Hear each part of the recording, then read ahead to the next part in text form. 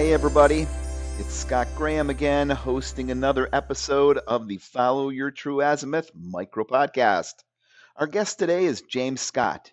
James is a business software advisor for Thrive, helping mom and pops scale and efficiently manage their business.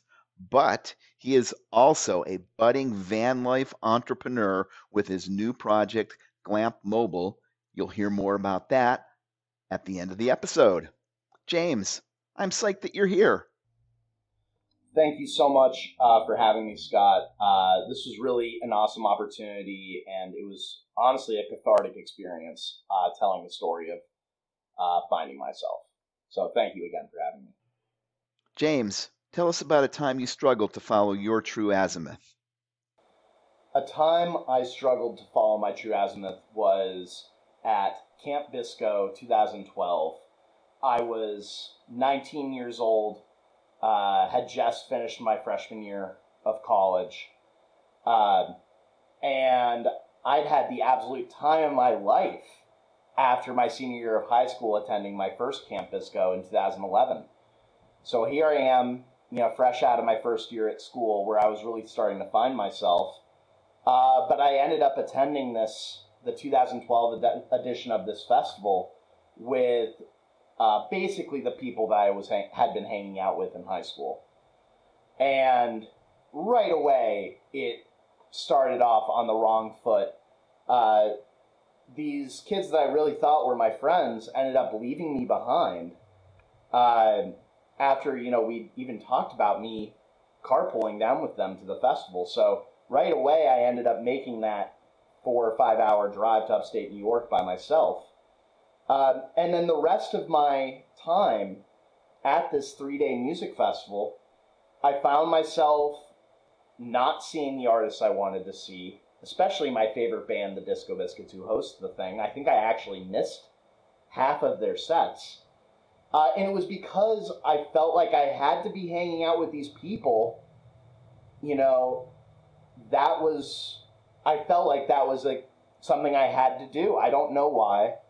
And it's telling that the one time that I actually abandoned those friends and went off on my own and saw music by myself and just met random other people was the best time that I'd had at that particular year of the festival.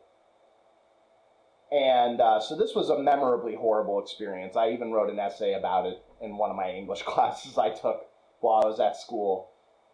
It was just so memorably horrible. Fast forward to the 2013 edition, and this time I was going with friends of mine from school. So already it was off to a much, much better start than the 2012 edition. But sure enough, I kind of ended up in the same rut a little bit. Um, I had learned my lesson. I was adamant I wasn't going to skip any sets of the Disco Biscuits. But one of the sets I remember constantly looking because my friends had said, "Oh yeah, we'll come back for that set." And I remember, the set was absolutely raging, and I was looking over at these, towards the campgrounds, expecting them to be coming any second, especially at some of the best parts of that set, and nobody ever came. But what was the true revelation was on the final day, the final two sets that the band played. I just decided, you know what? I'm going to go up to the front and rage by myself. And wow, what an incredible experience. Life-changingly positive. And that's a lesson that has truly changed my life from there. Whereas I found myself needing to follow people around, I now kind of had this confidence to strike out my own path.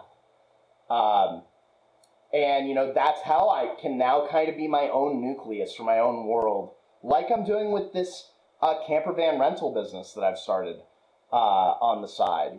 I've been the one to network and find the resources and get where I needed to go. And that experience of finding my true self really helped that happen. James Scott, thank you for being with us today. Thank you, Scott, for the opportunity to be on your podcast. Now, James, if you listen to any of our episode, you know that sometimes I put guests on the spot with some weird question out of left field. And since we personally know each other, through your dad, that is, who was a guest here actually a couple of episodes ago, I feel like I can put you on the spot. So here's your question. If you were stranded on a desert island full of zombies and you could only take one action to survive, what would you do? In a hot air balloon, Coronado flies over the sea. For Leora today, and in one day he went from his cell to the sky. At his last chance to fly in a hot air balloon, Coronado flies over the sea. Well, I don't know, James, if that's bad singing or maybe if the Disco Biscuits somehow transform listeners from zombie like states to one of higher enlightenment. But all I have to say is don't quit your day job.